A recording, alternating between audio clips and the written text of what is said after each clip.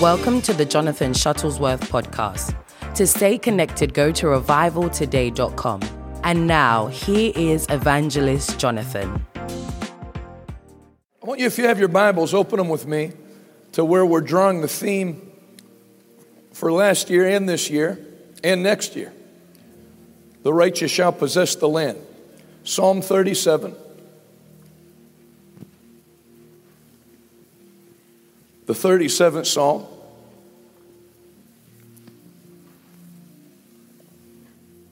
The Bible says in verse 1, Psalm 37:1, don't worry about the wicked or envy those who do wrong. Everybody say, don't worry about the wicked. I'm going to try to preach on more than just that verse. But you see, the bulk of Christians, their focus is on what the enemy's planning. It's one thing to plan something, it's another thing to carry it out. And so the devil, if you read the Bible, I said this one time at a church, I said, the devil is not good at carrying out his plans. And somebody came up to me after, they said, where do you find that in the Bible that you said that? I said, Genesis 1 through Revelation 22. One plan after another, and he's screwed up, amen. He's a professional screw-up. How do you get kicked out of heaven? I think he's the only guy that found a way to do that. And so the devil's always announcing his plans, what they're planning to do to Arizona. Of course, we know about what's going on at the border, some disturbing things. I don't know if you saw it or not, just so you know if I get worked up. It's pretty irritating to see a purposeful, at some point you just have to stop writing it off as how can they be that dumb, to maybe it's planned, and it's not stupidity. You have a guy that goes through the border, and a news reporter said, first of all, it's not even a news reporter. There's no news covering anything. The only people covering it, you got like comedians covering it that are irritating. Go down with a phone. Where did you come from?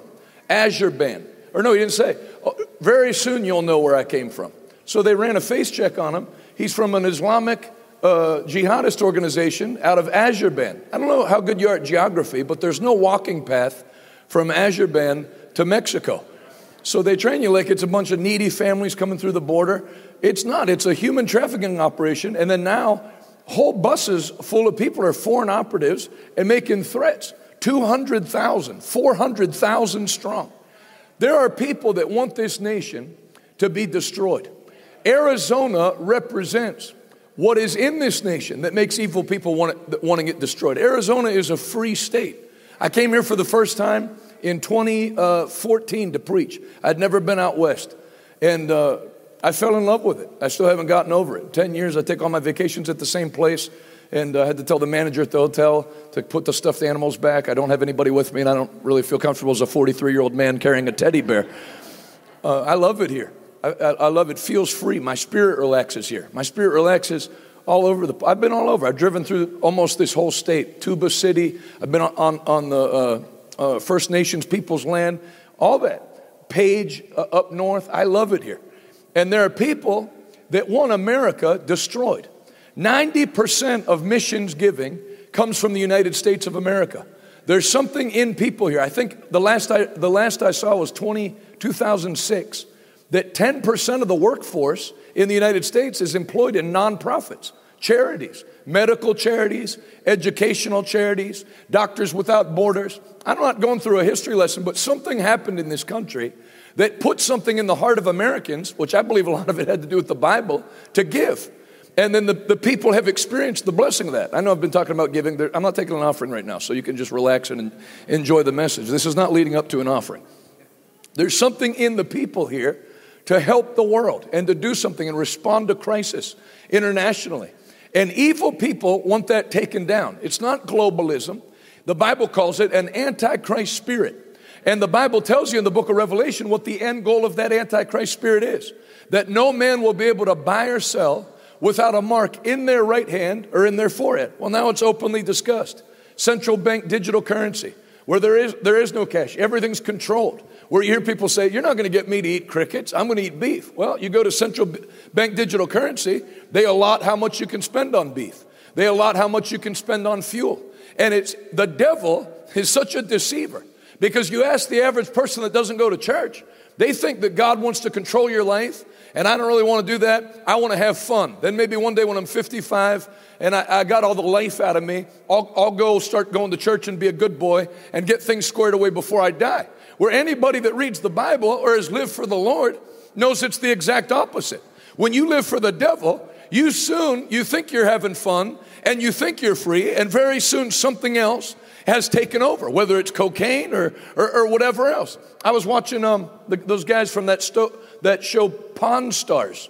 The son died, and fentanyl was laced into what he took. That happened in Pittsburgh. They cut up Adderall tablets out of fentanyl. And people, college kids and stuff, thinking they were just taking, a normal illegal drug that isn't that big a deal, all died. The thief comes to steal, to kill, and to destroy. When you let him in charge, you are not in charge anymore. You become a slave, whether it's to alcohol or anger or whatever it is. But the Bible says, he who the Son sets free is free indeed. Jesus brings true freedom. He brings freedom to people. He brings freedom to families. He brings freedom to regions, and he'll bring freedom. Actually, it'll start to go through a whole nation. Because what is a nation? A nation is just a collection of families. That's why, all the evil you hear me talk about. We do a news show on Real America's Voice. I've been doing that since the lockdowns. I talk about this stuff and know about it. I want to do something about it. What is the best thing to do? You have some Christians, hey, have you ever thought about maybe running for political office? Well, you could. And I thank God for good politicians and good leaders. But that's not the highest form of change. The highest form of change is to change people by their spirits. Acts chapter 19, the Bible says that Paul went to a region called Ephesus. There were only 12 believers there. And when he met them, he said, now think of this. First question the Apostle Paul asked these people, and they're believers. I mean, you'd think if you were getting beaten every week and thrown in prison every few months, and you went to a place and found 12 believers, you'd just be happy they were believers. I went to go preach in Democratic Republic of Congo. Nobody spoke English. I was there for a week and a half. It gets weird when you can't talk to people. And you find yourself filling the iron up with water, going, is Mr. Iron thirsty? Then you realize, I need to go home or I'm going to end up in a mental institution. So I go down to the lobby, and there's people speaking English, American English. I went down, I introduced myself. Hey, where are you from? They told me they're from. I'm from Pittsburgh. We were talking. I wouldn't have cared what differences we had. If they said, I'm the campaign director for Nancy Pelosi, I went, hey, whatever. Let's go get some breakfast. It was so nice to just meet someone you could talk to. You would think if Paul met some believers, that he'd just go, you're a believer? I'm a believer. That's great. But that's not what he said. First thing he said, Acts 19, did you receive the Holy Spirit since you believe? Now, is that Paul trying to bring division? Or is that an example of how important the infilling of the Holy Ghost is in this last hour of time? They just wrapped up the World Economic Forum in Davos, Switzerland.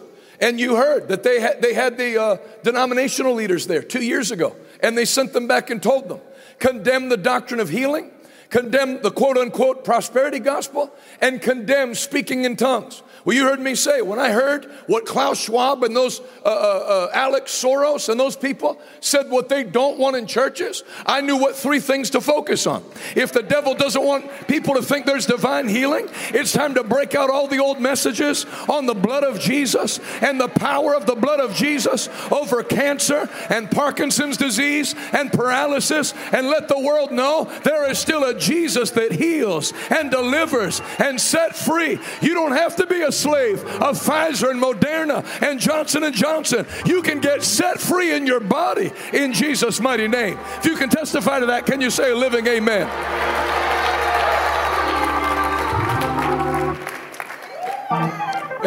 And you don't like the prosperity gospel. Of course you don't.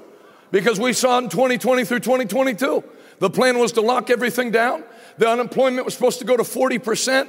All the leases up on all the buildings, and get everybody on a universal basic income that was contingent on you doing you know what, that no man could buy or sell unless he gets a mark in his right hand or in his forehead.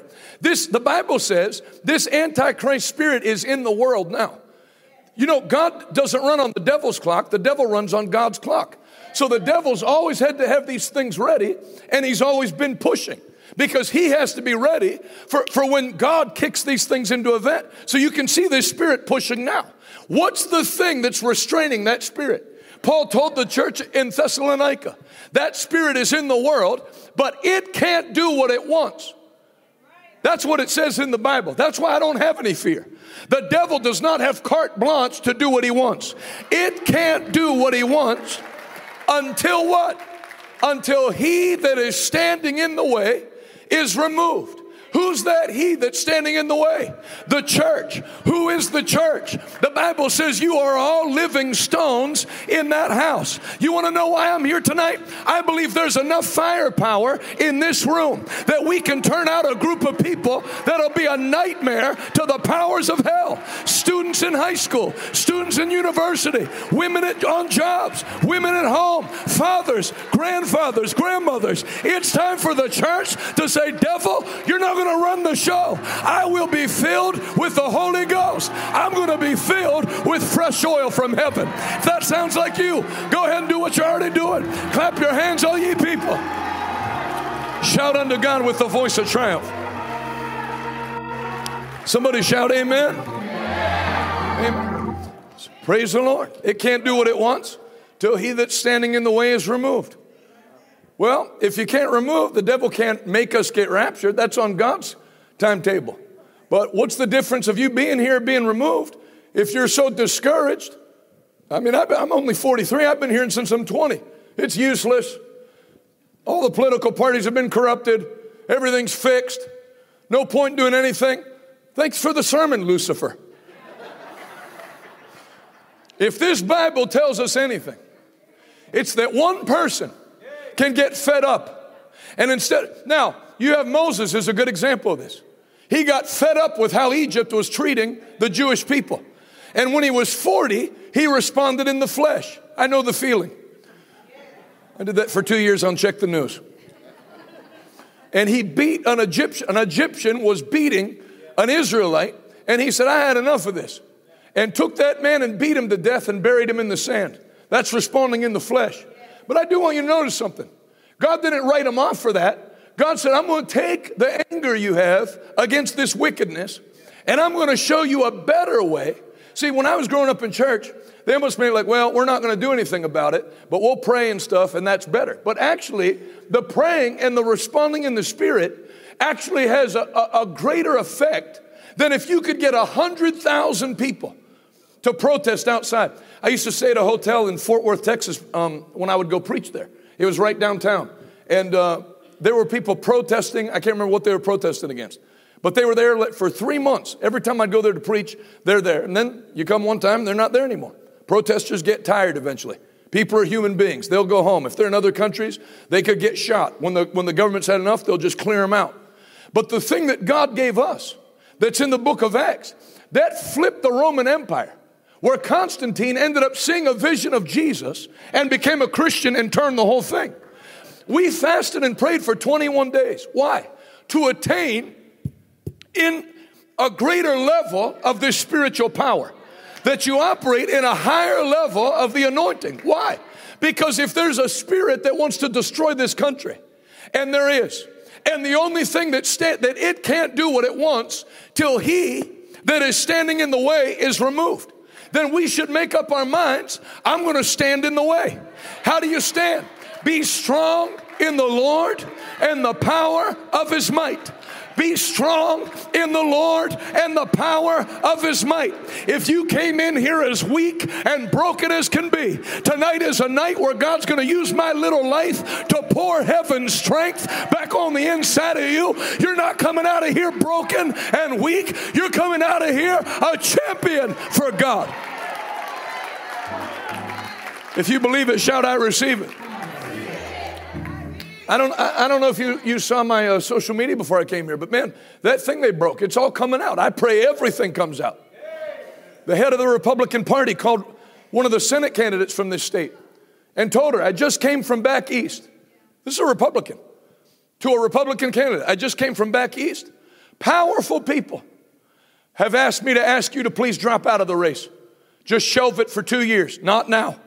And she said, I'm not doing it. He said, name your price. They want to know. And she said, who is it? And he made intimation. He said, have you seen the recent articles? That the cartels are now operating in all 50 states. I'm telling you, in the natural, without God's supernatural help, this thing's over. While everybody's walking around on TikTok with a Frappuccino, completely clueless, this thing is all but over. But I'm telling you, the devil is not going to have the last say. I'm believing God. The Bible says, don't worry about what the wicked are doing, for they're here today but gone tomorrow.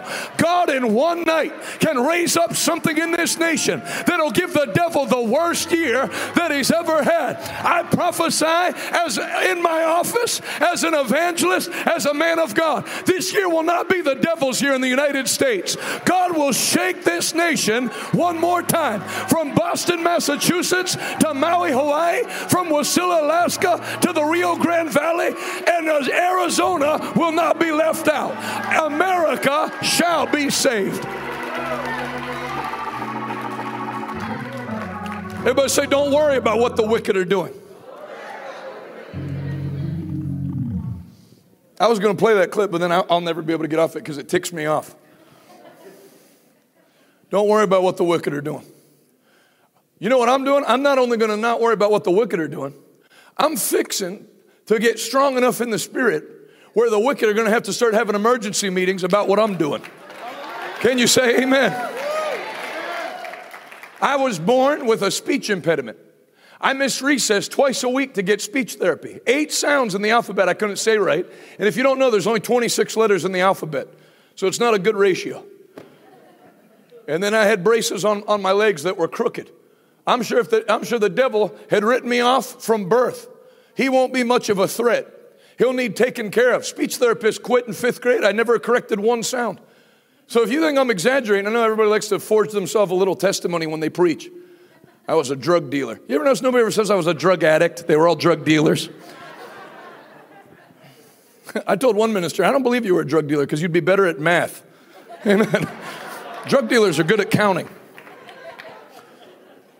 I'm sure the devil wrote me off. Now, if you think I'm exaggerating, if you were watching my church service a few Sunday mornings ago, I was walking and a white-haired old lady, I was walking and preaching like this, a white-haired old lady stood up and said, are you Jonathan Shuttlesworth that went to Central Assembly of God in Houston, Pennsylvania?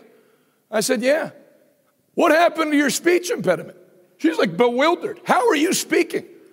I heard you when you were a kid. You couldn't speak. You're all messed up in your speech. I said, pay attention to my sermons. I'm talking about a Jesus that transforms your life, that your weakness will be perfected in God's strength.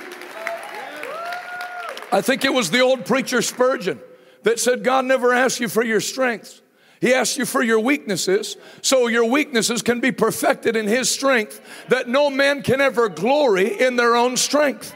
See, that put a confidence in me. I know what I was before the power of God. And I know what happened after the power of God. The Bible says there's a verse, having no confidence in the flesh, not having little confidence in the flesh, having no confidence in the flesh. And when you hit that point, it makes living easy because it has nothing to do with me. What are you going to do? I'm not going to do anything except get in the river of the Holy Ghost and watch what the grace of God can do and the peace of God can do and the anointing of the Holy Ghost can do. I'm telling you, for every real reason people have to write you off. You're not that smart. You didn't do that well in school. You didn't have that much money. If you're looking for somebody else to join the club, you got the wrong preacher. I'm not looking at a room full of losers. I'm looking at a room full of people that were drawn here by the Holy Ghost to get filled with the fire of God and run roughshod on the devil from now till the rapture. Come on, if you know that's you, do it one more time.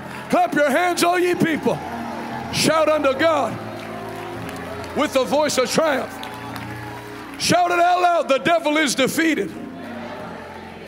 Jesus Christ is Lord. Now lift your hands and just begin to thank God that He's going to use you. He's going to do great things. This is your time, right at the beginning of this year. In Jesus' name, everybody said. And I want to tell you this. I'm not doing it to overblow it. But Jesus loves you, you know. Because I wasn't thinking about you in January. I was thinking about eating January 22nd. Thought about it for 21 days. It was working its way into all my sermon illustrations. As the fast went on, every illustration was about prime rib. Let me explain the resurrection to you. You know prime rib? I think I need to eat. And right on, what was it? 10 days into the fast, 12 days into the fast, I felt the Lord quicken me. Get out to the West Coast and encourage my people there. Jesus loves you. I have sheep that are not in this fold. This isn't turning into a Mormon meeting, but Jesus knew one day you'd be serving him. Can you say amen? He has you here. I hope you get the revelation tonight that Esther got in Esther chapter 4. You're here for such a time as this. And if you don't rise up, salvation will come through someone else. But you know what? I don't want to watch one time a young guy get raised up and watch him doing that and know deep in my heart that was supposed to be you. And you were afraid or timid or you got too depressed and around the wrong people, talking about how you don't have resources, how you don't have whatever. And so God had to find somebody else and raise them up. I'm not doing that. You're not doing that. You're going to find God's purpose tonight. God's going to speak. You're going to hear, some of you for the first time, you're going to hear God's still small voice. He's going to show you where your place is. He's going to anoint you to take your place. You're going to have the most impact this year of any year you've ever had in Jesus' name. I'm not saying that to fill space. I am telling you in the name of Jesus, you are going to have the most impact this year of any year you've ever had in Jesus' mighty name. If you believe it, can you say amen? Don't worry about what the wicked are doing, or envy those who do wrong. For like grass, they soon fade away. So wicked people have a curse attached to them, to fade away. So I'm not worried about it. I'm only 43, but I have been alive long enough that a lot of people that consume the thoughts of people for a long time are all dead. Nothing ever came of it.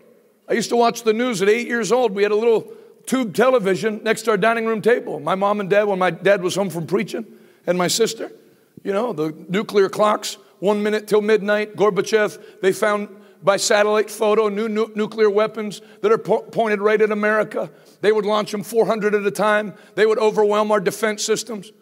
Where are they now? Where are all of them? They're all dead. It's not up to them. It's up to us. Don't tell me that a city as wicked as Sodom and Gomorrah, in an old covenant where God didn't even have any responsibility to redeem those people.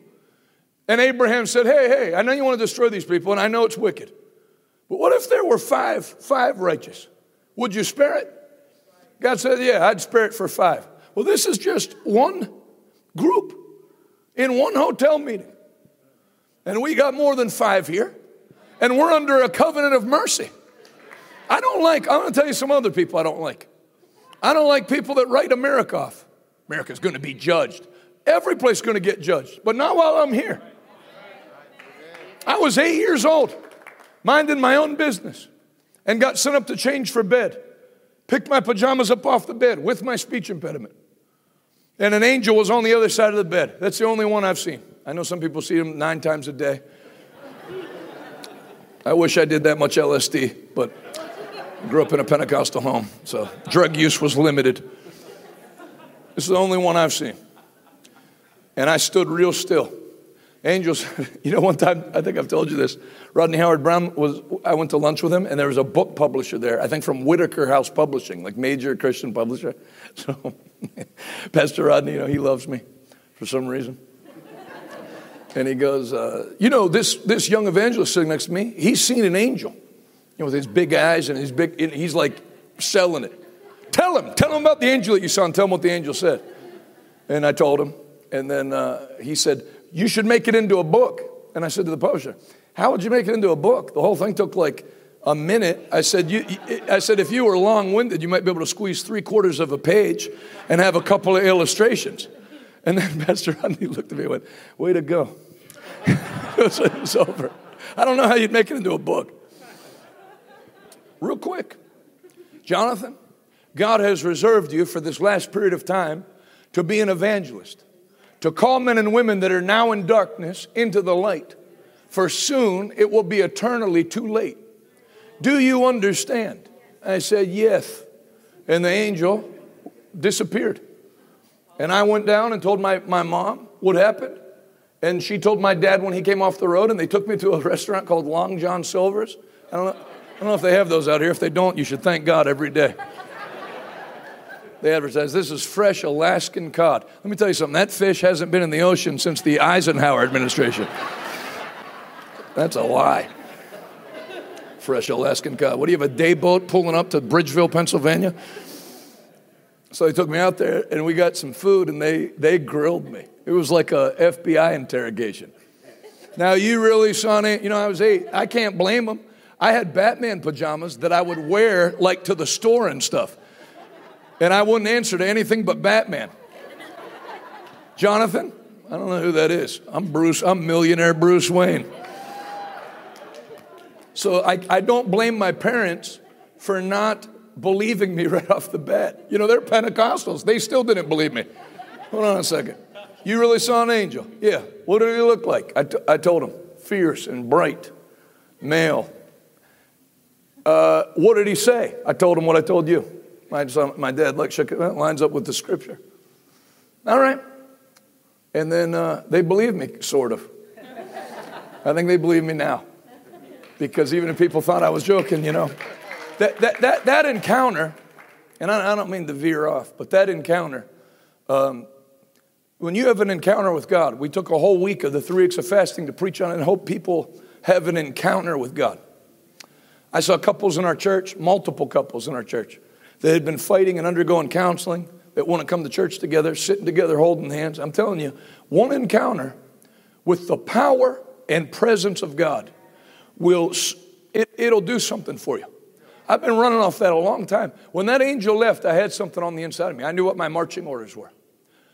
Jonathan, God has reserved you for this last period of time to be an evangelist, to call men and women who are now in darkness into the light. For soon it will be eternally too late. Do you understand? Well, there's my marching orders. Call people that are in darkness into light. So then you read the book of Acts. There's only one evangelist, Philip. What did he do? He did some one-on-one witnessing. But he also did, you can get more done with 8 billion people on the world. You can't win them like they taught us in Bible college. We'll win them one by one. Do the math on that. If there's 5 billion people unreached, do the math on how long it would take to win them one by one. So there's more than just one-on-one. He spoke to the eunuch, but the Bible says crowds listened intently to what he had to say because of the miracles that he did. He preached Christ unto them, and crowds listened intently to what he had to say because of the miracles that he did. What kind of miracles? For many that were lame or taken by palsy, central nervous problems, were healed. And many that were possessed by evil spirits, the evil spirits came out screaming as they left. So there was great joy in the city. Now, you heard me reference a little bit ago, Acts 19. When Paul got done doing his thing, the Bible says the people of that city went and took their magic books and incantation books. He didn't even preach on it. But they got convicted, went and got their magic books, incantation books and idols, and burned them in a fire. The Bible says the value of the books in the New Living Translation was several $1 million. It broke that thing in the city by preaching. That's why I'm not out with a placard in Washington, D.C., holding a pro-life sign or whatever. That's nice to do.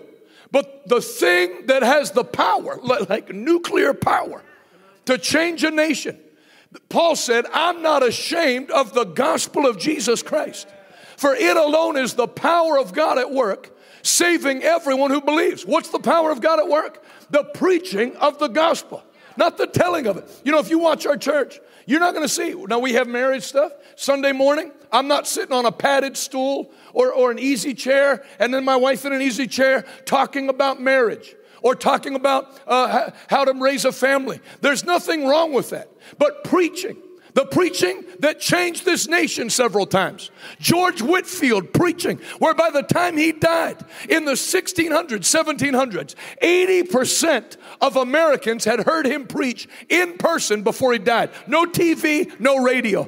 At Boston, 25,000 people came to Boston, more than the population of the city at that time. People climbed up in trees. And even back then, he said, before I preach, everyone that's climbed up in a tree to see me, you're going to have to get out of the tree, because when I preach, people fall down.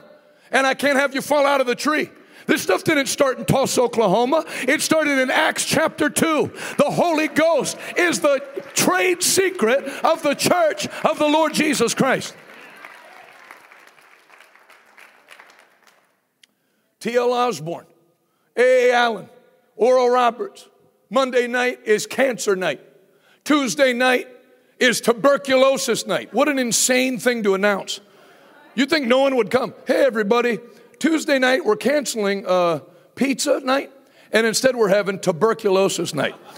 I mean, that's a communicable disease. And they'd roll them up one after another on the bed and pray for them. That shook America. That's how my mother got saved. That's what reached a tent meeting. Is what got my grandfather was a rough dude after he'd been pastoring for 62 years. He drove moonshine trucks to deliver alcohol at 10. Because those rednecks in West Virginia, you would get in major federal trouble if you got caught transporting alcohol. But if you're 10, they can't do much to you. So they'd have the children do it. And you know, when you deliver the alcohol, they probably don't sit you down for tea and cookies. So who knows what he saw at 10. I know it was enough. Then when he got saved, he said, I told the Lord, if you'll make sure that none of my boys, 4 of them, go into the world, I'll serve you with all my heart. God didn't only answer that prayer. All 4 of them are preachers. You've seen my dad. You've seen my Uncle Ted, my Uncle Terry in Virginia Beach, my Uncle Tim in West Virginia. Now, I was watching my cousin Teddy preaching in Nebraska on my way here. They're an hour ahead of us. I was watching him on the way in. Church packed. Me here tonight. My sister leading fasting and prayer tonight in Montreal. You want to know something? Instead of focusing on the curses in your bloodline, the curse is to the 4th generation, but the blessing is to 1,000 generations. Whatever's wrong in your family, it only takes one person to say enough is enough. I'm not going to serve the devil. My house isn't going to serve the devil. As for me and my house, we will serve the Lord. Somebody shout, I'm blessed. Shout, my children are blessed. Say, my children's children are blessed. Yeah. So don't write off America, because America's just families. And if you get enough of them saved and filled with the Holy Ghost, there's no laws they can pass to stop that. I said there's no laws they can pass to stop that. There's nothing the devil has up his sleeve that can stop the power of the man. I had a super nice message to preach. It was going to be like a nice hotel convention message. But I'm telling you, I came in here. You're going to leave. I want to lay hands on everybody. You're going to leave filled with the fire of the Holy Ghost. Your church is going to double. Your evangelistic ministry is going to go from a local one to a national one. This is the hour of the children of God possessing the land.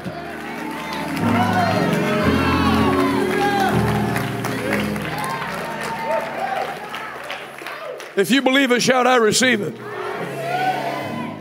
Either these things in this book are true or they're false. If they're false, I'm throwing mine away and I'm going to go do something else. But if it's true, then don't tell me the devil can dictate how this year's going to go. Who did Jesus say? 2 times. Matthew 16:18. Matthew 18:18. Whatever you bind on earth, I'll back you from heaven. Whatever you permit on earth, then it'll be permitted in heaven. So what has the devil got most Christians doing? They're just accepting whatever they hear in the news or hear reported. But I just finished, the minute you finish with me, 21 days of pushing the plate away and seeking God, saying, no, God, we are not going to concede 1 inch of ground to the enemy. We're going to see you shake New York City. We're going to see you shake Phoenix, Arizona. We're going to see you shake Las Vegas and Reno, Nevada and San Francisco. California will have a major move of God one more time.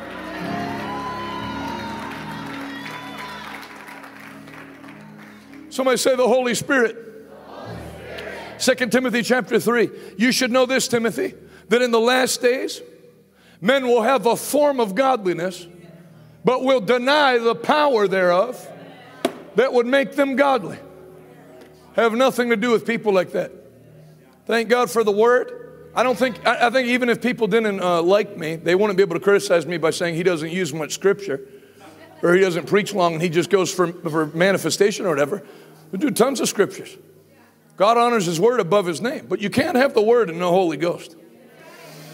There is a power that has to come behind the word, or it's not preached properly. You can paint full gospel on your church all you want. If you're not having demonstration of the Holy Ghost, it's just a nice sign. Why do they even have full gospel on the outside of churches? You don't see any churches that say half gospel. It's not like milk. It's like 2% gospel. Trying to lose weight. No. Full gospel means that you're honoring what Paul said. Paul said, brethren, when I brought you the gospel, it was not in word only, but in demonstration of the Spirit's power. In this way did I fully preach the gospel. So Paul taught as a doctrine that the gospel hasn't been fully preached unless there's a demonstration of the Holy Ghost and power that comes behind the preaching. There's things I saw in my father's meetings and my uncle's meetings that I could go to a very secular high school. They could say whatever they want. You can't shake me. I saw a few things, Professor Clark. I know you have some nice things you learned in your humanism class. Good job repeating them. I've seen blind people see and yell and cry, and the mother yell and cry, where it wasn't fake. It wasn't, praise the Lord, I was blind, now I see. It's like, no, I don't know about you. But when the mother comes up crying with the child, that's what converted John Osteen. John Osteen was a Baptist pastor, Joel's father. And he got baptized in the Holy Ghost, but he wasn't sure about the healing stuff. And T.L. Osborne was doing a crusade in Houston, Texas. And they met for breakfast. And he said, listen, before we let people come up and testify, we have pastors screen them. So why don't you be one of the pastors that screen them? And if it's fake, you'll know it's fake. But he said, I believe you're going to see that these are not contrived testimonies. John Osteen said that day I stood there as one mother after another father came with their children crying, telling, you don't understand, my son's deaf, and he's signing to us that he can hear. And he said, after about the fourth parent, I just lifted my hands and repented. And then God turned him around. They built that huge church. Then Joel, his son, just announced they paid off the $100 million loan. And you had everybody criticizing him. Shame on him. For what? What did you want him to do? Default on the loan? I like that building that was built for basketball is now packed for church every Sunday. Can you say amen? That's not going to be the last building that happens to. These places that were built for basketball and hockey and even football, before Jesus comes back, they're going to be running church services in those places multiple times a week. The earth is the Lord's and the fullness thereof and all the inhabitants that dwell therein. Somebody say full gospel. I got invited to preach a youth camp when I was 34. And I remember after that youth camp, I was going to go do a crusade in New Jersey, in Camden, that had the highest murder rate per capita at the time in the United States. So I fasted. I've been fasting a lot. I was on a long fast, 21 days, and I was preaching, it's like every summer, it's like there's a devil. The air conditioning, Jonathan, the air conditioning blew out. Yeah, it blows out every summer. Maybe get it replaced. So it's like 140 degrees in there of teenagers. It smells like some mixture of Axe body spray and hell. I haven't eaten. It's like so hot, it's like hazy in there. And I was preaching. And I was preaching like I'm preaching to you about the word and then the demonstration of power. And I was pressing in. And these two girls came to the altar. I'll never forget as long as I live. They were at the side, and I just felt to go over and pray for them. Then as I got close to them, I just knew some things. I said, so I didn't want to embarrass him in front of everybody, but I knew what was going on. I said, I'm not saying this to freak you out, and I'm not going to embarrass you. I'm just going to say enough so you know that God knows. I said, there's a literal demon spirit that's been assigned to both of your lives to kill you. And it enjoys seeing your bodies harmed. They were crying with their hands lifted. I said, right now, that spirit, no, I remember what I said. That spirit was assigned to destroy your life. But I said, God sent me here on assignment to destroy the work of that spirit. And I didn't lay hands on him. I went like that. And I could feel it go. And they both dropped backwards. Just, two cool-looking, normal-looking teenage girls. You weren't going to tell anything was wrong. So then the next day, they come running up to me before church. They go, can we tell everybody what happened last night? I said, sure. So I heard them say it. You could tell the anointing was on them. So they both got up. They said, I have cut myself for 18 months. And they said, she said, this is my friend. And you saw Evangelist Jonathan minister to us last night. We both cut ourselves. And we cut ourselves on our hips so that people can't see it on our arms or legs because your hips are usually covered.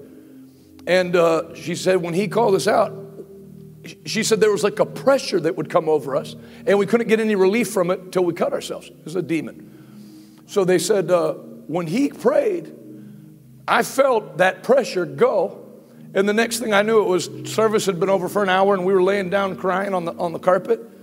She said we were so happy because she said she felt the same way. I could just tell I was never going to cut myself again. So we went to change for bed, and I went to change, and I looked down where I cut myself. Now, if you cut yourself on the same spot for 18 months, there's going to be some serious scarring. She said all the scarring was gone. And then she said, I ran out of the room to go tell my friend, and all her scarring was gone. So God not only delivered them, he restored the damage that was done from the attack.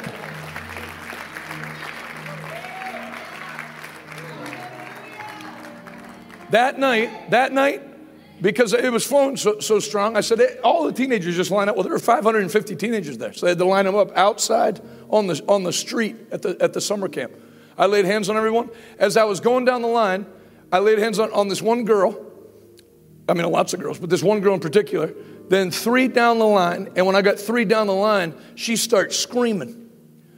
And then her friends come over and start shaking me. She can see. So I find out she's blind in one eye. She had her eyes closed to get prayed for, got prayed for. And when she opened her eyes, both eyes came open. So then, everybody say restoration. About a year later, I was preaching in Maryland at a Nigerian church. It was all Nigerians. And there was one white, rednecky looking family, like Central Pennsylvania. Look, I'm from there, Central Pennsylvania. And there's like, one of these things does not belong. So they look like they hadn't been in church ever. I was like, why are these people here and where did they come from? I was curious. So I walked up and I said, at the end of the meeting, I said, they all came up and got saved. So I said, can I ask you a question? Who invited you? I don't want to make any assumptions, but you don't seem like the type of family that has tons of Nigerian friends. And they were like, no. They said, we have one lady said, we have a daughter. And some of the uncles said, we have a niece that was born blind in her eye. And she went to your youth camp last summer, and she came back and could see. So we found you on the internet and made up our minds. The next time you're around, we're going to come hear you preach. And they came and heard me preach and got saved. So God not only gave that girl her eyesight back, but it led to the whole family being saved. Now, I had this in my spirit, and the ship has sailed to read all the text and everything. The same way things can flow negatively in a family from hell. God not only puts a stop to the negative flow, there starts to come a flow in the spirit that not only God stops what the devil was doing, but there comes a continuous flow of miracles into your life, and it's not enough for it to stay in your life. It goes to the whole family. Now, here's where people miss it. How long had those girls been cutting themselves? 18 months. I'll tell you another one real quick. You've heard me say this. In fact, the youth pastor that I preached for, where it happened, I just saw him again for the first time 20 years later when my dad was getting sworn in as president of North Point Bible College. And he came right up to me and said, do you remember? Said a bunch of miracles that happened that night. I said, oh yeah, I remember. I still talk about it. He's pastoring, doing great. So I'm preaching the first time anybody ever invited me to preach, 19 years old. And I'm preaching on all the miracles God did in the Bible. And then this lady gets up and storms out. So I thought, well, she must not believe in miracles or doesn't like me or something. So I just kept preaching. But I was wrong. She didn't leave because she didn't like me. She comes back in the back doorway with a friend that had a bandana on and no eyebrows. And it all clicked. I thought, oh, she heard me preaching about miracles and the gift of faith came. Everybody say the gift of faith. Now I'm going to tell you something. The gift of faith is coming in your spirit right now. Because number one, you're going to need the gift of faith in this last hour of time. But number two, the gift of faith will cause you to do some supernatural things. It'll cause you to ask differently. It'll cause you to speak differently. And it'll bring different things in your possession. I'm going to tell you, right? I'm not saying this to hype you up. I'm not saying it for applause. You're going to have God do more in this year than all the years of your life before this put together. This is a year of God's powerful miracles flowing to his children in the face of the devil's opposition. Now, think of this. So this girl's there, stage 4 ovarian cancer, find out later, that had metastasized through her whole body. She's going to die. They discontinued treatments. 22 years old. Frail. I've never had, stand up, ma'am. Stand on your feet. Lift both hands. Put one hand on your belly. Lift the other hand to the Lord. That same power that hit that girl that night in Rhode Island goes into you right now. In Jesus' name, you're healed. In Jesus' mighty name. Praise God. I said, praise the Lord. So I'll tell you how I knew this was the gift of faith. I've never had anybody healed of anything. And you bring in a stage 4 withered to the bone with cancer lady, I would have said, I was raised in the Assemblies. I would have said, hey, let's all just gather around and pray for this woman. I said, does that woman have cancer? They said, yeah. I said, bring her down here. So they bring her down, then this pops out. See, the problem is your spirit's in your belly. Jesus said, John chapter 7, in that day, rivers of living water will flow out from your belly, from within. And then your head is in your head. Let me pray for this lady in the white shirt. Mind if I pray for you? I won't do anything odd. Everybody's carrying weapons in Arizona, so you don't want to get out of line. You'll get shot from like 6 different directions. Lift both hands. Put one hand on your belly. Put the other hand across your heart and lungs.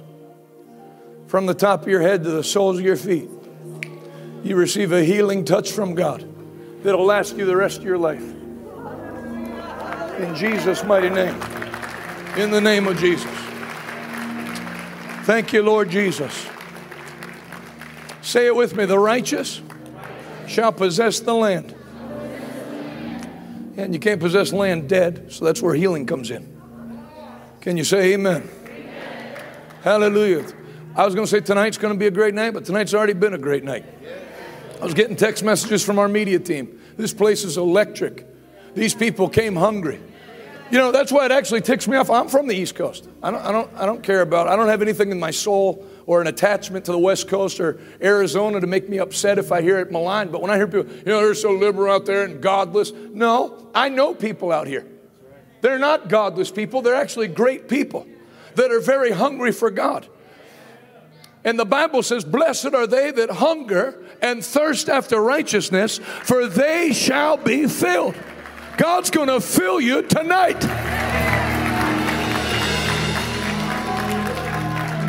Amen. Praise God. If you would cue that song up on video that we were playing in prayer and fasting, I will go up higher. I'll call for it in a little bit. So we called that lady forward. As she's coming forward, this comes out of my spirit. So your spirit just has a direct line to your mouth without having to go through the Senate and House of your head. Because I would have vetoed it, I promise you that. I said, now, if what I preach tonight is false, then I'll pray for this lady and she'll die, and none of you ever have to come back to church again the rest of your life. And the youth pastor's eyes were like, see, you could just see it. This is why I don't have guest speakers in. It took me 2 years to build this youth group, and this idiot's going to ruin it in one night. And he looked like this. I felt on the inside like he looked on the outside. Like, why did you say that? That's a stupid thing to say. You've never had anybody healed. And then this came right after it. I said, but if God heals her, then all of you will know that this is true, and you'll know for the rest of your life that God is real. Nobody said amen or anything. They just went like this. It's New England. And so I said, where's the cancer at? In my ovaries. I said, put your hand on your lower belly. Her husband was there, and they had a little baby together. And I said, in the name of Jesus, I cursed this cancer, prayed in English. She went out under the power, but after running my mouth like I did, I was going to pray for a while. So I got down on one knee and put my hand on her belly. I prayed in English. I prayed in tongues. If I knew any other languages, I'd have given those a whirl too. And when I felt like it was good, felt like a release of victory, I opened my eyes, and all those kids that had just stared me down in that youth group were like this. And I started to see the connection, because you have people, and a lot of you know what I'm talking about. We have more of a soul-winning ministry than you have other people. We have more of a prophetic ministry. But you find out there's not a Holy Spirit that saves and a Holy Spirit that heals and does signs and wonders. That many believed on him, seeing the miracles that he did. That the miracles of God draw people to understand. See, what it does is it breaks down all natural arguments. When somebody's deaf and they hear, like when I went with Dag Haywood Mills in Angola, in the first night, a guy comes up out of the crowd and everyone's already clapping because everybody knows who he is. Born blind beggar. And he's looking all around. You could tell. He's seeing everything for the first time, going like this. And then they ask him, and he testifies in Portuguese. I was born blind. I can see everything. I can see you. He told Dag, you're white. What am I? Translucent. I see he's pointing everything out, and the whole place is erupting. He gives the altar call that night. So many hands went up that he gave a second altar call. He said, no, put your hands down. I'm talking not you want more of God or you want prayed for. You need to repent of sin and make Jesus Christ your Lord. Put all the hands go up more. Because there is a power that comes with that. Think of it. Those teenagers came home and told their parents about what happened, enough that all of those hunter-looking guys that you could tell they don't go to church would go to a Redeemed Christian Church of God Nigerian church and come and give their lives to the Lord by one miracle. And so I finished praying. All the kids came to the altar. I don't keep an MRI machine handy, so there was no way to check if the cancer was gone. But about a year and a half later, I came back to Rhode Island. And one of my classmates in Bible school, Eric Capelli, he met me for dinner. And he said, do you remember that girl that you prayed for that had cancer? Of course, we found out 6 weeks later. She ordered a biopsy. There was no cancer in her body. And then when I went back, listen now, when I went back a year and a half later, he passed a picture across. And he said, because of the cancer and the chemotherapy, her ovaries and uterus and womb were so damaged from the radiation that they said, though you're healed, you'll never be able to have children again. And it gave the picture. This is her holding her brand new baby that she had by natural childbirth. Because God doesn't just heal. God doesn't just shut down the attack of the devil and then leave you. The flow starts going in the opposite direction. I'm telling you, miracles are flowing your way. Whatever the devil's done, that reign of terror ended now. Now it's time for the water spout of God to flow in your direction. You're going to get back everything the devil took, everything he stole is coming back with interest. He doesn't have a say in the matter. God is undefeated. God is on your side. God's hands on your life. You're not going down, you're going up. The battle is not yours. The battle is the Lord's. Who told you you're going to die? Who told you it's never going to work out? You're leaving here healed. Healed.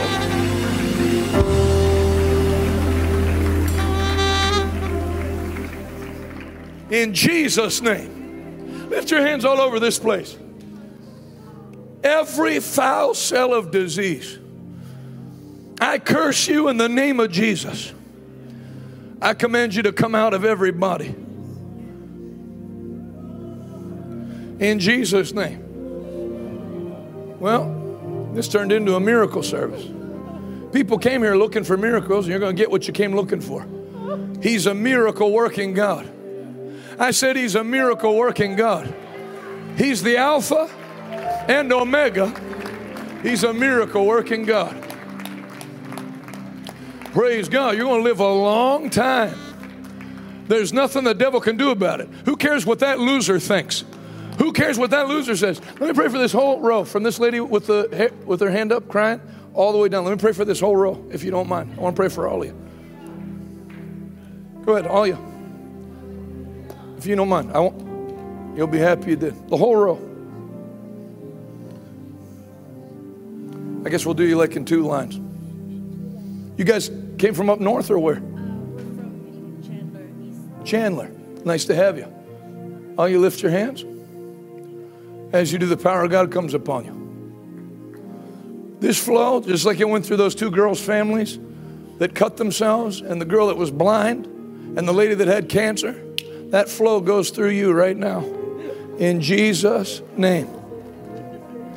Abraham, what are you doing catching people? Abraham, after the fast, he weighs 136 pounds. I feel like he could break in half. What a good guy. He told me when he takes showers now, he has to dance around the whole time to get wet. Both of you with your hands up. That's the Holy Ghost. Go right through you. In Jesus' mighty name. And then the patriarch and matriarch. Lift both your hands. As you do, the fire of God comes upon you. Even cousins and grandkids and people that aren't here, it's going to hit everybody. In Jesus' name. Hallelujah. Hallelujah. He's a miracle working God. Somebody say with me, He's a miracle working God. He's the Alpha and Omega. Who said that? Who said that? You? Mind if I pray for you? You're not in trouble. Much as I've been in trouble, I don't have a right to get anybody in trouble. You got great faith. You know God at a young age. You know Him. He knows you. You've kept yourself pure. His hand's on your life. I can feel it. He's going to use you. He's going to use you. Go ahead and play it. Play it on the sax. Sing it, Sister Clarita. The Alpha and Omega. Hallelujah. He's a miracle working God. Oh, He's a miracle working God. Miracle working God. He's the Alpha and Omega. He's a miracle. Oh, He's a miracle working God. Miracle working God. Hallelujah. He's the Alpha and Omega. He's a miracle working. Sing it one more time. Yeah, He's a miracle working God. Miracle working God. He's the Alpha and Omega. He's a miracle working God.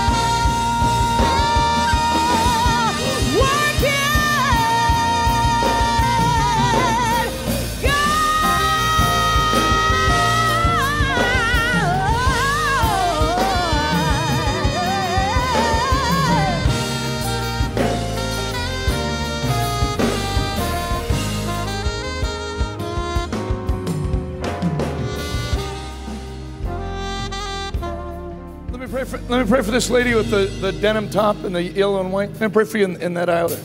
Hand of the Lord's on you. This is where I used to screw up for the first 11 years when I started preaching, is I'd wait. I wanted to finish my sermon, and then I'd pray for the people. And then one time the Lord told me, when you see me touching people, don't make them wait. Put one hand on your belly, one hand on your lungs and heart.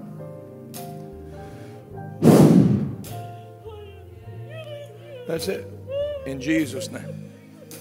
In the name of Jesus. There it is.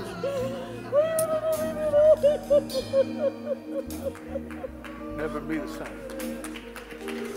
There's a scripture. Boy, you guys are great to preach to.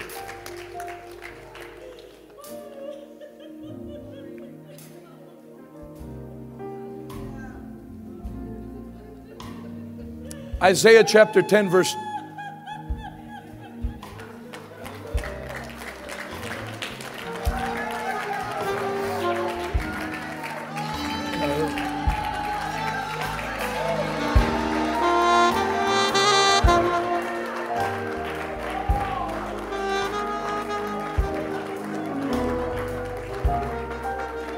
Pray for you. Come right out. Lift both hands, close both eyes. As you do, the power of God comes through you. The whole family. In Jesus' mighty name. In Jesus' name. In the name of Jesus. Praise God.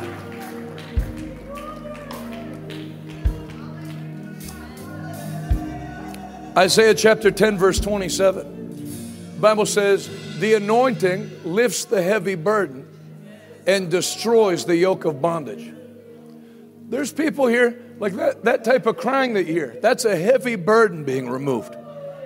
Something they told, it's like, I'm telling you that story about that lady I prayed for with cancer. That did something for me. Because you could see the look in the husband's face. I just married this lady. We've been married 2 years. We have a 1-year-old child. She's dead. This is not, what am I going to do? This is terrible. The devil is a wicked devil. So wicked that they didn't send an angel from heaven. The Son of God came himself in the flesh to destroy the works of the devil. He didn't just come to love and teach peace. He came, you can see it in the Bible. He saw a man who had been crippled for 30 years. Hey, how long have you been? And when he knew how long he'd been that way, hey, stand up. Pick up your mat and walk. People weren't meant to live like this. Basically, that's what you see in Matthew, Mark, Luke, and John. Basically, you could sum it up. Jesus walking around and thinking, people aren't meant to live like this. Come out of him, you unclean spirit. You ears that I created to hear, I command you to hear. You mouth that I've created to speak, I command you to speak. You legs that were created to walk, I command you to walk. He went about doing good and healing all who were oppressed of the devil. No doubt you know that God anointed Jesus of Nazareth with the Holy Ghost and power, who went about doing good and healing all. He'll heal you tonight. He'll lift every heavy burden tonight. He'll destroy every yoke of bondage tonight. This lady with the jeans on, jackets. Take one step away from the chairs. Lift both hands, close both eyes. As you do, the power of God comes upon you. Thank you, Lord Jesus. Put one hand on your heart and lungs. Lift the other one up to the Lord. Anything from your past life that would have affected the organs of your body, obviously God's forgiven you, but the Bible says he doesn't only forgive sin, he heals the body. Your body is healed. In Jesus' name. New love, new heart. I pray for you. I already prayed for you once. Power of God's all over you. That's why you're shaking. Come here, ma'am. This is your night. Jesus loves you very much. Jesus loves you very much. You show me anybody that teaches against healing, I'll show you someone, they don't have a bad revelation on healing. They have a bad revelation on the love of God. And Jesus, moved with compassion, healed their sick. Man, I don't like it. People aren't supposed to have to live like that. The only tears you're going to cry after tonight are tears of joy, saying, surely the Lord has done great things. Some of you have cried enough tears for 3 lifetimes. It's time to start laughing in the face of the devil. He thought he had you taken out, but you're coming out tonight more than a conqueror.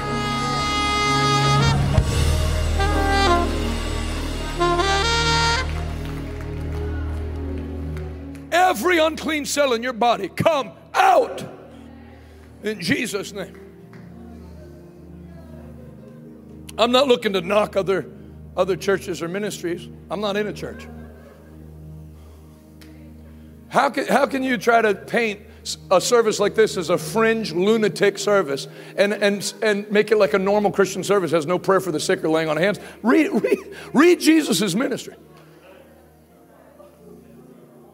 There's all kinds of things that happen in the anointing. And they cried out in a loud voice, have you come to destroy us before our time?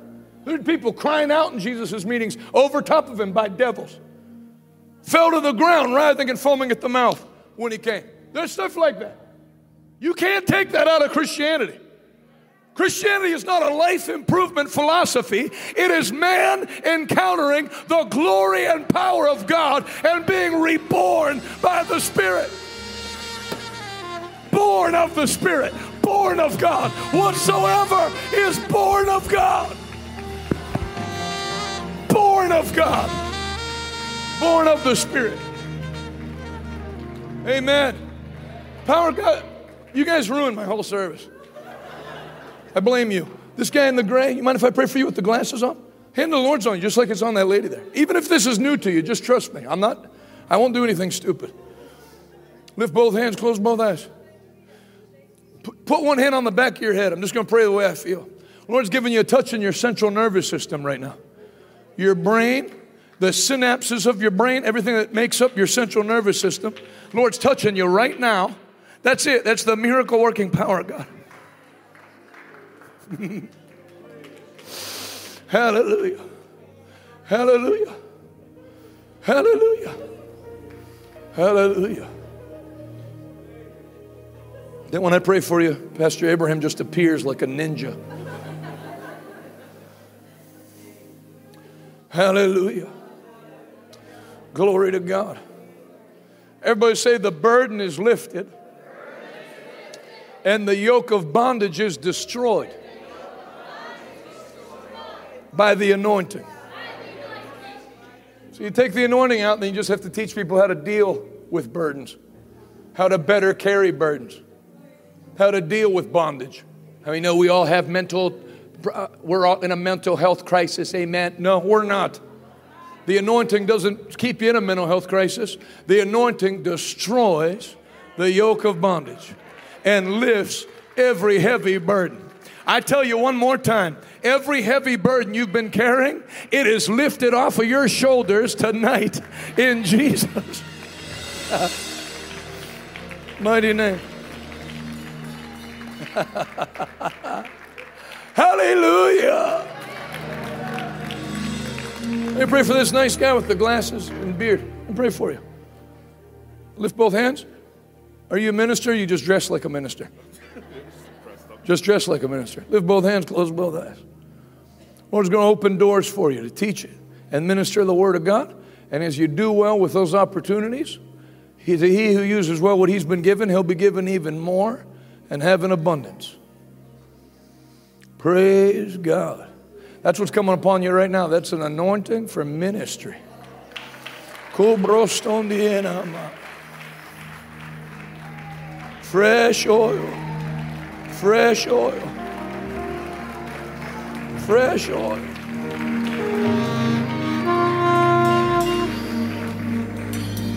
Fresh oil from heaven.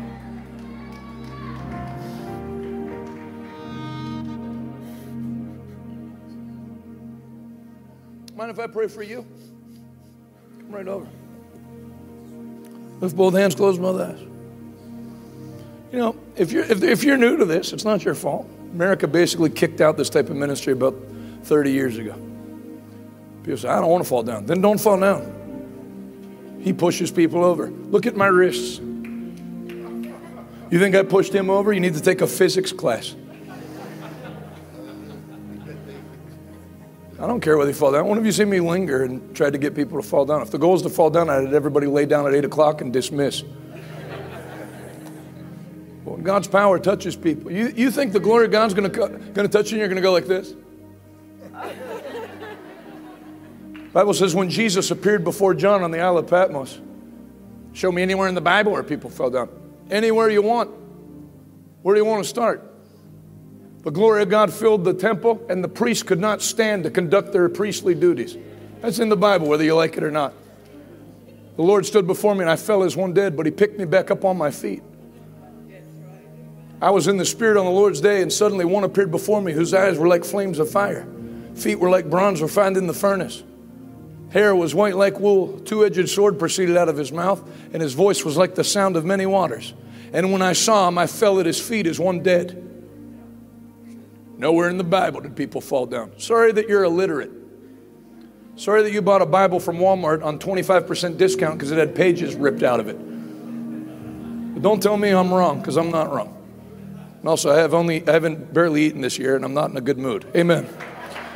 Lift both hands, close both eyes. If you want to argue with me, you should wait till I have a meal. It's the anointing. God's going to use you. He'll use you in your youth. Look how many young people are here. This is insane for this many young people to be at a Tuesday night, whatever this is. Why are you here? Don't tell me the youth are all messed up. No, apparently there's a bunch of university and high school age and grade school age young people that want to be used by God. That God's reserved for such a time as this.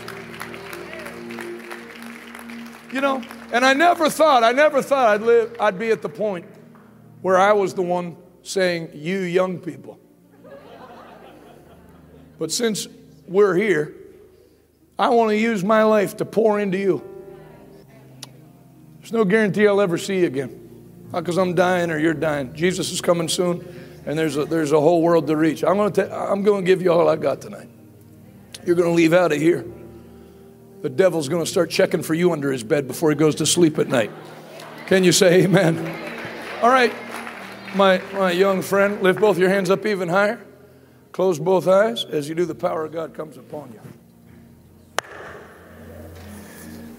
In Jesus' name. That's it. Go right into you. Thank you, Lord. I think they hypnotize those people. No hypnotist tells people to close their eyes. Holy Ghost. Holy Ghost and fire. Read the book of Acts. They weren't having a little teaching thing on a stool with Peter drinking a latte and handing you communion on your way to your car so they could clear the parking lot and bring in the second service. That's not in the book of Acts. If you missed the upper room day of Pentecost, there was not a second showing at 4 p.m.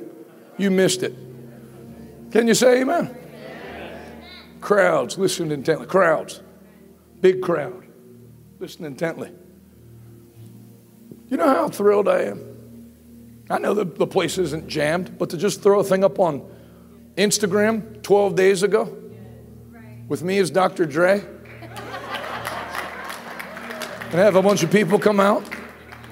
I mean, I know this is not, Billy Graham had bigger crowds than this, but this is like 9 Nikki Haley rallies. Amen. I'm happy.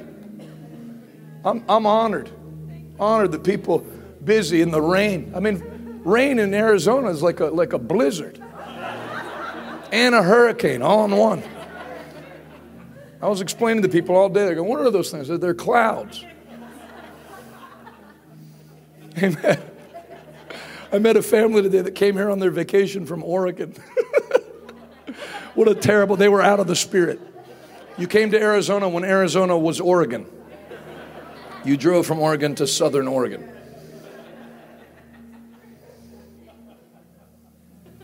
I come here in August every year because the resorts are empty because it's 160 degrees outside. If you touch your seatbelt, you lose your finger. People are interesting, you know. There's was walking around today. It's cold out.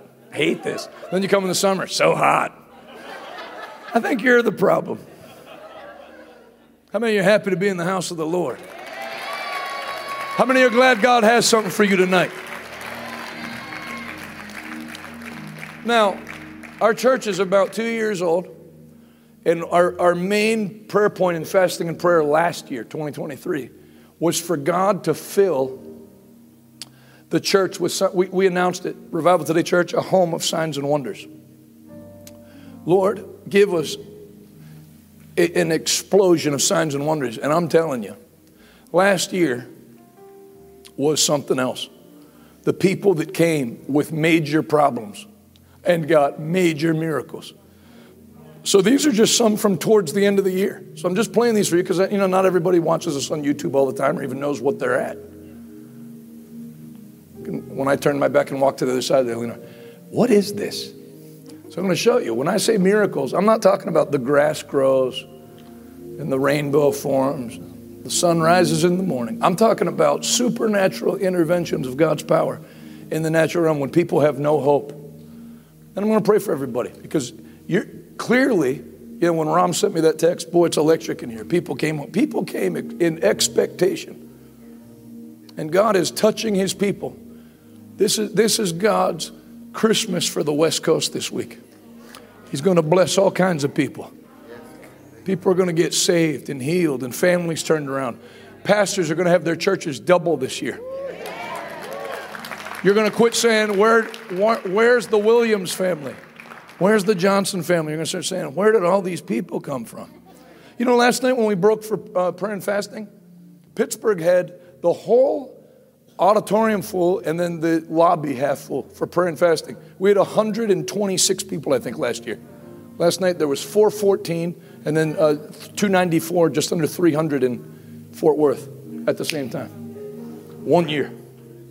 God's going to do that with anybody who's interested in getting on the train. You're on the train. You're not going to get off the train. Can you say amen? Watch what Jesus did and let it encourage your faith even more. And then I'm going to pray for everybody in the building. Last week, I dropped after a day of work with severe pain in my chest. I couldn't get my breath. Malignant hypertension, a tumor on my adrenal gland was causing everything. That's that lady that had 7 strokes with bleeding on her brain and then some type of kidney problem. She couldn't talk. Her whole central nervous system, so she wasn't paralyzed like a severed spinal cord. She was paralyzed from the strokes, from the neck down. Couldn't speak. And it made her husband walk her up to the front. So her husband had her feet on his feet, walking her like this. She said, I'm not sitting in that chair anymore. Walk me there. That's called violent, reckless faith. So I'm done preaching. I'm just there to shake hands and say hi to people, and then they walk her up. My wife would like prayer to walk again. Is Benny in here? There's just me. I'm more of a sore backs, bad dreams kind of guy. That's how I felt. It's like, me? Okay. So I said, get her a chair to sit down because she had no form. You could tell she's paralyzed, so she's wobbling the whole time. If she drops, she's just going to drop dead weight on the ground, and there's cameras and stuff. So I said, get her a chair. Not that I want to pray for her, but sit her down, and then we'll pray. And she loudly said, I'm not sitting down.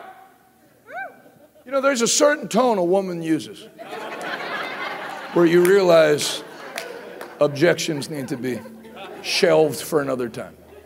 I said, all right. So I called Pastor Abraham and Pastor Augustine over and said, hold her up with me. Don't let her fall.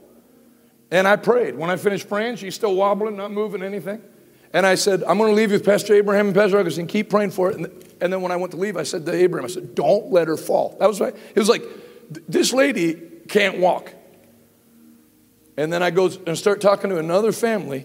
And then I see this blur run by and look, and she's running and jumping. And I'm telling you, if I had just seen that and somebody had told me she was in a wheelchair and she's running out and said, oh, praise the Lord. But because I had just finished handling her and she couldn't, you know, I kind of gave away that it wasn't my faith that made it happen. Because instead of going, praise the Lord, I went like this. I look like Kevin's dad from Home Alone when they found out they left Kevin. You know, when you're a faith preacher and there's a miracle after you prayed, you're not supposed to go like this. Oh my God, Jesus is alive. That Bible's true. Son of a gun. But you know why I'm telling you that? God will do things for you. See, even if you get to a point you kind of think like you know everything. Like, oh no, I know about miracles. God will do things for you this year that even seasoned, Holy Ghost-filled Christians, it's going to make your mouth drop and say, wow, surely the Lord has done great things. Hallelujah! I'd ask you if you believe it, but people who don't believe don't smile that big. I see the joy of the Lord on your face. It's a done deal. You're coming out of this room filled with God. You're going to take the land, and there's nothing the devil can do about it. Go ahead, clap your hands, shout. Let God know Arizona believes him. Hallelujah. Go ahead, Ron. Keep playing. I couldn't run. I couldn't walk. I couldn't speak. In 2020, out of nowhere, I got sick. First day at church. With infection in his blood. Couldn't day. walk, couldn't move. Holding a cell phone was like a ton of bricks. And I've been faced with leukemia for approximately... She was in a cult, like a crystals type cult. You can keep it up. They've seen me. 13 years. Wait, pause it. And then they brought her leukemia, 13 years. She was in a cult. Her family brought her. Healed the week she came. You know what that lets you know? God's not a jerk. Oh, you think you're going to come here after going to a cult? I'm just going to heal you the first Sunday? No. The prodigal son, when he came home thinking he was going to have to talk his way back into the house, the father, when he was a long way off, ran to greet him, held him in his arms, and said, my son that was dead has now come home. If you'll take one step towards God, God will make up the rest of the ground towards you. Go ahead. Dealing with tumors in my stomach, losing blood, fibroids. God has blessed me beyond belief. Your life's not up for grabs for anybody to destroy. You look like everybody else. But when you commit your life to the Lord, you're not like everybody else, and your life is not allowed to end in defeat. Jonathan laid hands on me when I went to the doctors last Wednesday. My PET scan was clear. My x-rays stated everything. I don't coach them what to say. I'm sorry they say anything about me laying hands. I'm not trying to draw attention to that. What they come up and tell me at the end crying that they got healed, and I tell them to go tell Jake the testimony right then while it's fresh. Don't come back next week and then have notes.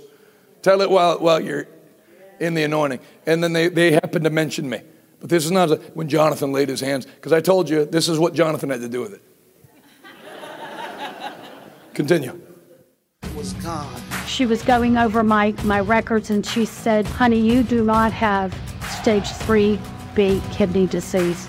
And I was unable to walk when I first came in, and I was running after Jonathan Shuttleworth grabbed my hand and prayed for me and said, it's over, it's broken off of you. And I felt the miraculous power of God and Jesus inside of me, and just like it burst. The pastor sat there and put something through me that I had never felt in 4 years. And today I was able to run up and down. So, like her healed, the other lady healed. There's so many people sitting there in the church like that have stories like this now. During prayer and fasting, this lady flipped out after the service. I wasn't there and said, this stuff's fake. And they all start standing up. Going to put their new limbs to use. Security had to tell, no, we have protocol. We'll take care of it. They're like, Adonis' sister was getting involved, had her high heel off.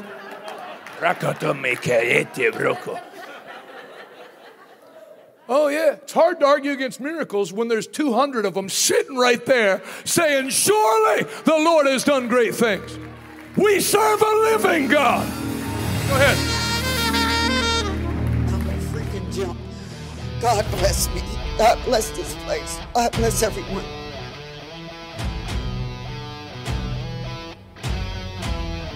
$97 salvations. Christmas Eve. First timers. Your life in 2024 is going to be the greatest year that you've ever had in Jesus' mighty name. You can bring it back to me. So I just play that. You can tell those are real people. They're not church people. You know, praise the Lord, I had a sickness, but he became my Jehovah Rapha. No.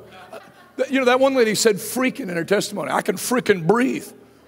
That's a raw person getting healed. Amen. I like that. I like that it's not staged. So I'm showing you that to show you. This is not a game. If you came here, what have you heard? Have we taken an offering? What was the ticket charge? There's none. This is a night for you to get blessed by the Most High God. To put to bed in January. Let me tell you something. You're not going to carry one thing from 2023 into 2024. You're leaving here tonight free, healed, blessed, filled with God's power, ready to run roughshod on the devil in Jesus' mighty name. He already lost the battle. Jesus already won the victory. Somebody shout hallelujah. Stand on your feet, everybody. Every head bowed, every eye closed. I feel in my spirit there are people that are here tonight that are similar to that girl that had her eye come open. Family. Your family doesn't shut up about me. You need to hear this guy. They keep checking if you watched the YouTube I sent you yet. Would you back off? All right, I will go to this thing Tuesday if you'll just shut up about this and let me live my life. But the truth is, the Lord already has his hooks into you. It's not enough to just know. You know, one of the biggest altar calls we had in Sturgis, South Dakota, when I preached a crusade at the biker rally, is the Lord gave me something to say. I said, how many of you like the World Economic Forum and Jeffrey Epstein and Klaus Schwab? They'll, no! I said, then what are you going to go to the same hell they're going to for? It's not enough to know that that's wicked. You can't go to heaven because you can identify that people are wicked. Until you're born again. You don't go to heaven because you become a conservative. You have to come through the blood of Jesus Christ and be born again and turn your back on sin. Your own righteous deeds are like filthy rags in the sight of God. Ye must be born again. There's a preacher in America that preached that over. He had a sermon called Ye Must Be Born Again. He preached it over 1,000 times. They had him speak at a seminary, and one of the Bible college students asked, why have you preached Ye Must Be Born Again over 1,000 times? He said, because ye must be born again. People don't get it. You must be born again. If you let this life, and it will end. You eat all the organic things you want. Everybody, it is appointed unto man wants to die, and after that the judgment. If you let this life come to an end, and you've never taken 5 minutes and accepted what Jesus did for you on the cross, then you're drowning in an ocean. Somebody lowered a rope to you, and you knocked it away because you didn't like the color, or you heard something bad about the pilot. He made a way out, but you have to receive the way out. And tonight's that night for you. Somebody tell me why anybody from Phoenix or Scottsdale or Chandler or Mesa or Tuba City or anywhere else, tell me why they should go to hell. Great people here who Jesus died for every one of them. But it doesn't do you any good till you say, Lord, I receive it. I want to ask you a question, like personally. Can you put your finger on a specific time in your life where you gave your life to Jesus Christ publicly? This is not scan a QR code on the screen with your phone and join Next Steps. I'm talking pray. Receive Jesus Christ. Rom, can you get me the picture of the whole town getting saved in Angola when Bishop Dag was there? I'm talking about like a public, what Billy Graham did, what D.L. Moody did, a public proclamation of your faith. There's something about doing it publicly that makes it stick. You don't get married in private. If my wife sent a note up when I was at the altar, hey, Adele still wants to marry you, but she just doesn't want to be seen at the altar with you in front of all these people. It ain't working out. Public. You honor war heroes publicly. You get married publicly. Things that matter are done publicly with witnesses. Jesus is not coming back for a girlfriend or a fiance that love him but have never made a vow. He's coming back for a bride that has stood at an altar and made a covenant. I'm with you always. Tonight's your night to do that. Now you will be able to for the rest of your life. January 23rd. How do you know you're going to heaven? Oh, Mr. Devil, glad you asked. January 23rd, some lunatic from the East Coast flew here and yelled at me for 2 hours, and I came to the altar and received Jesus Christ. I'm going to heaven. Good night.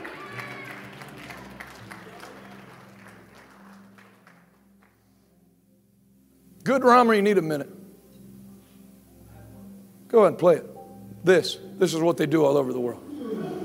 I filmed this. That's the whole town getting saved. I trust you. I receive you. I love you. I trust you. Play it again. You feel the anointing on it. Sin being lifted and cleansed off of you. I trust you. I trust you. I trust you. I trust you. In the name of Jesus. It's too easy for people. You wish you had to do like go to Jerusalem and crawl up some steps on your knee and whip your own back. You don't have to do that. If you will believe in your heart that God raised Jesus from the dead and confess with your mouth, publicly and unashamed, Jesus is Lord, you will be saved. Not you might be saved. You will be saved in your house. Some of you have never done that, or you once did, but life went haywire. Sometimes the devil uses a tragedy. Somebody died, auto accident, something brutal. And the devil used that. You never made up your mind, I'm not going to church anymore. You just got shell-shocked. But tonight, that's one of the reasons God has preachers preach. It snaps you out. It's a wake-up call. Get rid of sin. Don't give the devil the satisfaction. Think of it. For some of you, the devil could actually sit right now and go, everything's going exactly according to plan. I did this, this, and this. It made them turn their back on God, and they'll be in hell with me. Why give him that satisfaction? Why not say tonight, devil, you're not going to control my destiny. I turn my back on you, and I turn my heart to Jesus Christ. If anybody can hear me out in the hotel lobby, this is not a closed meeting.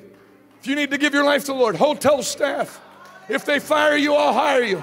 Give your life to the Lord. Be saved. Be saved. Come to Jesus. Let him wash your sins away. If you need to do that tonight, you say, Jonathan, that's me. I want to pray with you. I want to do it tonight. I want you to put your hand up right higher right now. We'll pray. I see your hands. Keep up. That's a lot. That's awesome. I'd have flown here for any one of you. Awesome. Very quickly, everyone that lifted a hand, if you came with a friend or family, you can walk down together. Every person that lifted a hand, come right now. We're going to pray in Jesus' name. Go ahead and sing that. I give my life away. Come. Everybody that lifted a hand and meant business with God. This is your night. This is your night. I give myself away. I'm giving my life to Jesus Christ. I'm not going to hell. I receive Jesus. I receive him. This is awesome. This is awesome. Awesome. Anyone else before we pray? I'm not going to hell. I'm going to be the first one in my family to turn my back on sin. Make Jesus Christ my Lord and Savior. Awesome. Congratulations in advance. I want you to lift both hands to the Lord. I'm going to lead you in a very simple but very powerful prayer. God's going to hear this prayer even while you're praying it. A ton of those people that testified about miracles, they weren't prayed for separately from salvation. They received their healing because he makes all things new. Give you a new bloodstream. Give you new organs, new kidneys, new vertebrae, new discs in your back. Say this out loud. Heavenly Father, I give you my life. Forgive me of all my sins. I've done many wicked things. I give them to you. Please forgive me. I believe in my heart you raised Jesus from the dead. I confess with my mouth Jesus is Lord and my Savior. Right now, I receive forgiveness by the blood of Jesus. I am saved. I am forgiven. I am clean. I am healed. I am free. In Jesus' name. Amen. Keep your hands lifted. Let me bless you. I bless you in the name of Jesus. You know, I wanted you to get the sinner's prayer in to make sure you get to heaven. I was going to pray for this lady before we even prayed. The power of God's on you so strong. It's amazing how when you take one step to God, He comes the rest of the way to you. Be blessed. Be blessed. If you would, put both your hands on your sides where your kidneys are. God's going to give you 2 brand new kidneys and a new pancreas. In Jesus' name. Nobody in this meeting is ever going to spend one day hooked up to a machine. In Jesus' name. In Jesus' mighty name. In Jesus' name. Put both hands where your lungs are. Brand new lungs. Brand new bloodstream. In Jesus' name. You'll never be the same from today. Welcome to the family of God. Your sins are all forgiven. You have a home in heaven. Before you go back to your seat, I have gifts that I'd like to give you with no strings attached. These are my friends. You can come to the altar. I'm going to give you a Bible and some other materials to live the Christian life. And then if you give me your address, we don't share it with the police or the FBI. It's just to make sure you're followed up on and get you plugged into a good church. So please do that. When it says street name, we mean your address, not Bobo or Left Eye. Amen.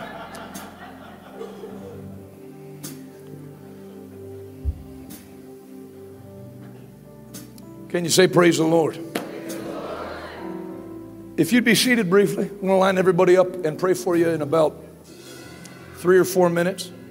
Since I'm only with you one night, I want to mention some important things. If you're a young person who feels called into the ministry, we have a Bible school in Pittsburgh. We do not have online school because we don't have online school. If you're willing to do what the disciples did and leave everything and follow Jesus, then we got a great group of people. If you're between the ages of 18 and 35, if you graduated high school early and you're 17, like I was, you're welcome to come. You can scan that code. If you're watching online, there's no reason why we shouldn't have 200 students when the fall starts. It's a great school. I picked the curriculum. I picked the textbooks. Stuff you actually need. Bible education plus all the legal and practical stuff. How to actually preach, how to start a church, how to hold evangelistic meetings and crusades. Then plus you're functioning in a church. So all your professors have the same doctrine. And then you get to actually have hands on and do it.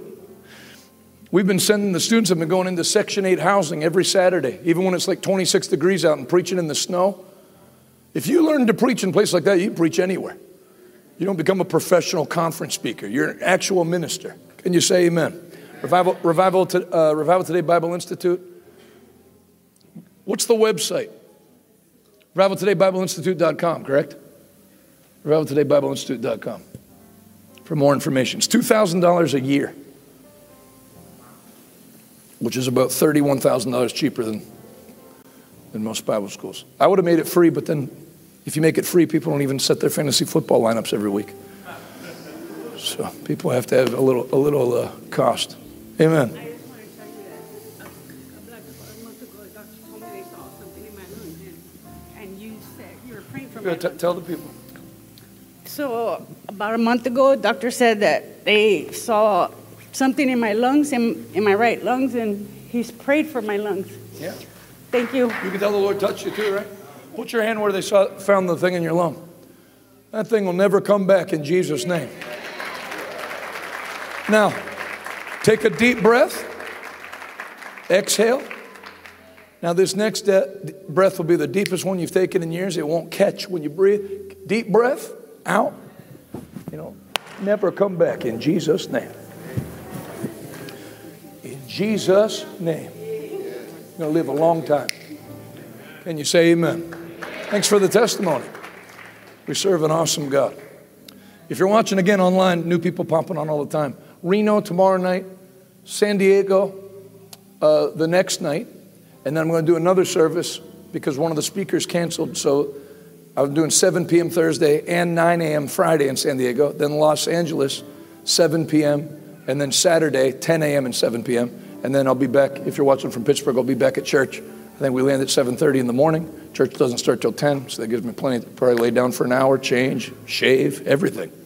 Put on deodorant. Be amazing. We have books in the back you can check out on the way out. I wrote them. I'd like people to read them. They'll help you. And so those are in the back. Let me see Understanding the World Through the Lens of Bible Prophecy, quickly. Thanks, Brother Abraham. This is a book I wrote that'll help you understand why things are going on and what's going on. There's a preacher named Dr. Lester Sumrall who's very dear to my heart. He went to heaven in 1996. The Lord showed him in a vision that America is the last domino that has to fall before this Antichrist thing can take place. And that's why the devil has this country in its crosshairs, to subvert the Constitution and just kill it a million different ways, destroy the economy, on down the line. And so he said America's worth fighting for. And that's what we're doing. That's why, I just preached 52 times in January already. So I could take the week off. But I don't feel like it. It's no punishment to come to Arizona anyway.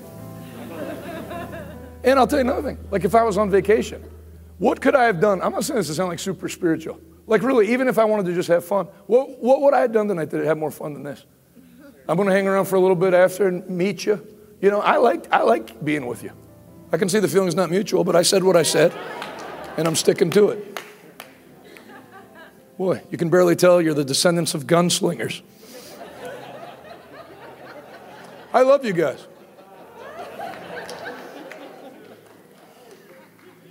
So, if you see the world not through a conservative lens or a liberal lens or a racial lens, but see it through Bible prophecy, everything is clear. You don't get swung around by a political party. You swing them around. Because you can see who people's spirits are and what their policy is and all that.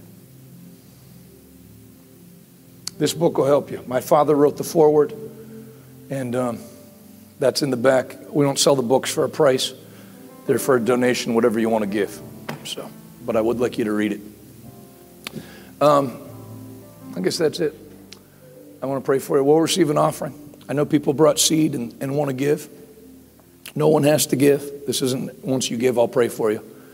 If you have $1,000, I'll lay hands on you. If you have $100, I'll pray for you from 10 feet away. If you give less than 100, go stand in the lobby and don't talk to me. The Bible says, let each man give as... You've been in one of those services? Let each man give as he's directed by the Spirit, not reluctantly or in response to pressure, for God loves a cheerful giver. One of the reasons I show you me giving that $1 million to Pastor Rodney is because I'm trying to show it as an example of giving by the Spirit. That's where I was a year ago tonight. And my Uncle Ted gave that word and told Pastor Rodney by the Spirit of the Lord says $1 million offerings, $1 billion flow. That's a word from the Lord. I could feel it was a word from the Lord. So I thought, okay, rather than wait to see who's going to give the million, I said, Lord, I have 1.8 million in the bank. I know that sounds like a lot, but when you have 51 employees, that you don't want to, you're supposed to have some in reserve so everything's not so you don't have to send a letter to your partners every month. Where am I standing that I shouldn't stand? I'll stay back here. So you don't have to send a letter to your partners every month telling them you're in crisis. If you can please give, we won't have to lay off our staff. We can stay on TV. You can actually have, God said, I'll fill your storehouses with grain. Can you say amen? So I like operating like that because then I can do what I want. Like the offering tonight. It'll be counted when we come home. It's not like, do we have enough come in that we can go to Reno? I don't like living like, Jesus didn't live like that. So I said, Lord, and he's the one that set that system up. It says in Proverbs, a fool spends everything he gets. So I'm not doing it. I said, Lord, if you get me to 3 million, I'll give $1 million. That's not 10%. That's a third. So it's something. So you get me to 3 million. Everybody say, if God can get it in your heart, He'll put it in your hand. See, something has to move you by the Spirit where you care. I want Pastor Rodney to be able to build this building out with no trouble. I'm going to help him. I got 2 churches I'm working on. Tough luck. What you make happen for others, God makes happen for you. So that was now. By March 18th, we were at 3 million.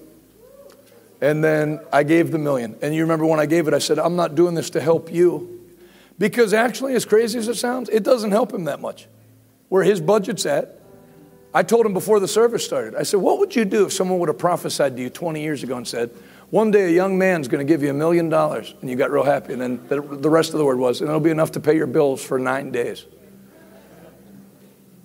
So that was, you know, I had people say, boy, you really helped Pastor Rodney out. Actually, he's had a ministry for 40 years.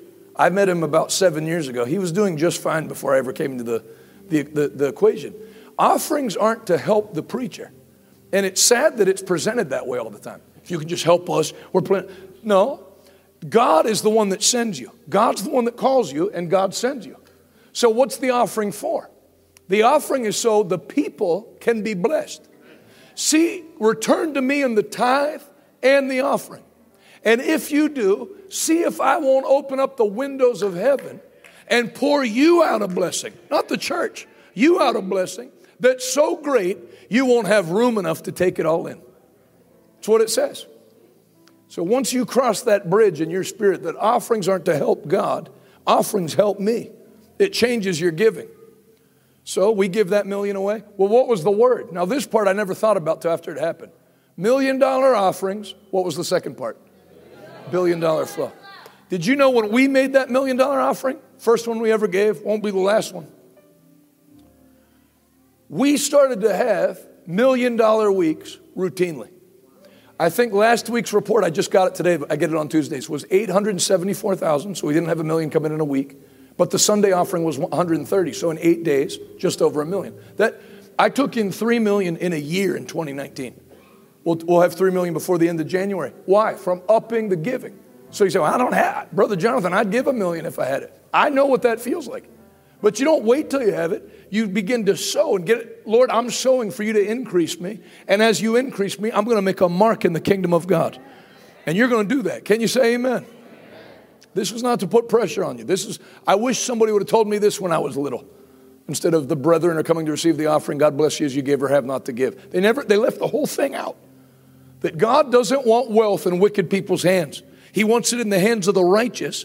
Because when the righteous have the wealth, the country benefits. Can you say amen? So just ask the Lord what he would have you to give. But look to do something significant. And watch what God does. You know that Dag Haywood Mills that you saw? I told him I was going to send $10,000 a month. And the money went up after I did it. And I thought, well, you know, why stay at 10,000? Then once I was there, I thought, this is amazing. Whole towns receiving Jesus. I'm going to give 10,000 a month. Let's do 20. Give 20. Now, the more we do it, the more comes in. Give and you shall receive. You know, you see all the critics. If I was being watched by people on Media Matters or whatever right now, he promised the people that if they give, God would bless them financially. Is that not in the Bible? Did I make that up tonight in the Hyatt Regency? Who taught it? Jesus. Give and you shall receive. Your gift will come back to you.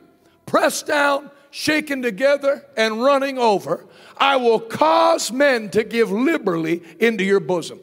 Does it say that or does it not say that? I was going to ask you if I prayed for you yet or not, but then I'm not going to ask because I'm going to pray for you again anyway. Power of God's on you, miss. Let me lay hands on you real quick. Lord's going to touch you right now. Lift both hands, close both eyes.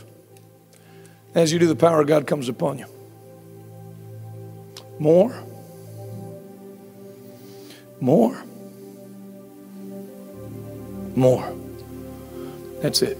In Jesus' name. Every heavy burden lifted by the anointing. In Jesus' name. Thank you, Lord. Thank you, Lord Jesus.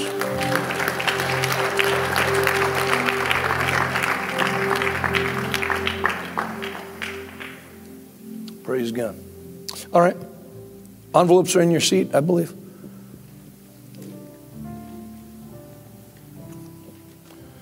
If you're watching online, revivaltoday.com, you can click Give Now. All the ways to give are there.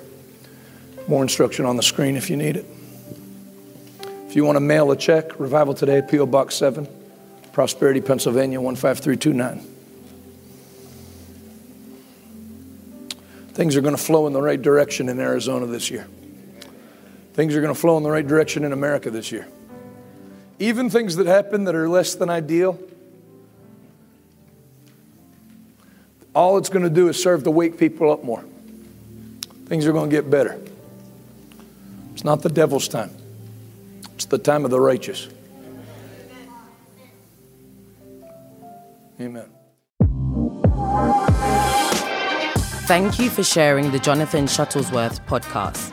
If you're interested in supporting our mission to spread the gospel of Jesus Christ to our generation, please visit revivaltoday.com and click on Give Now to become one of our monthly partners. Thank you in advance. We hope to see you soon.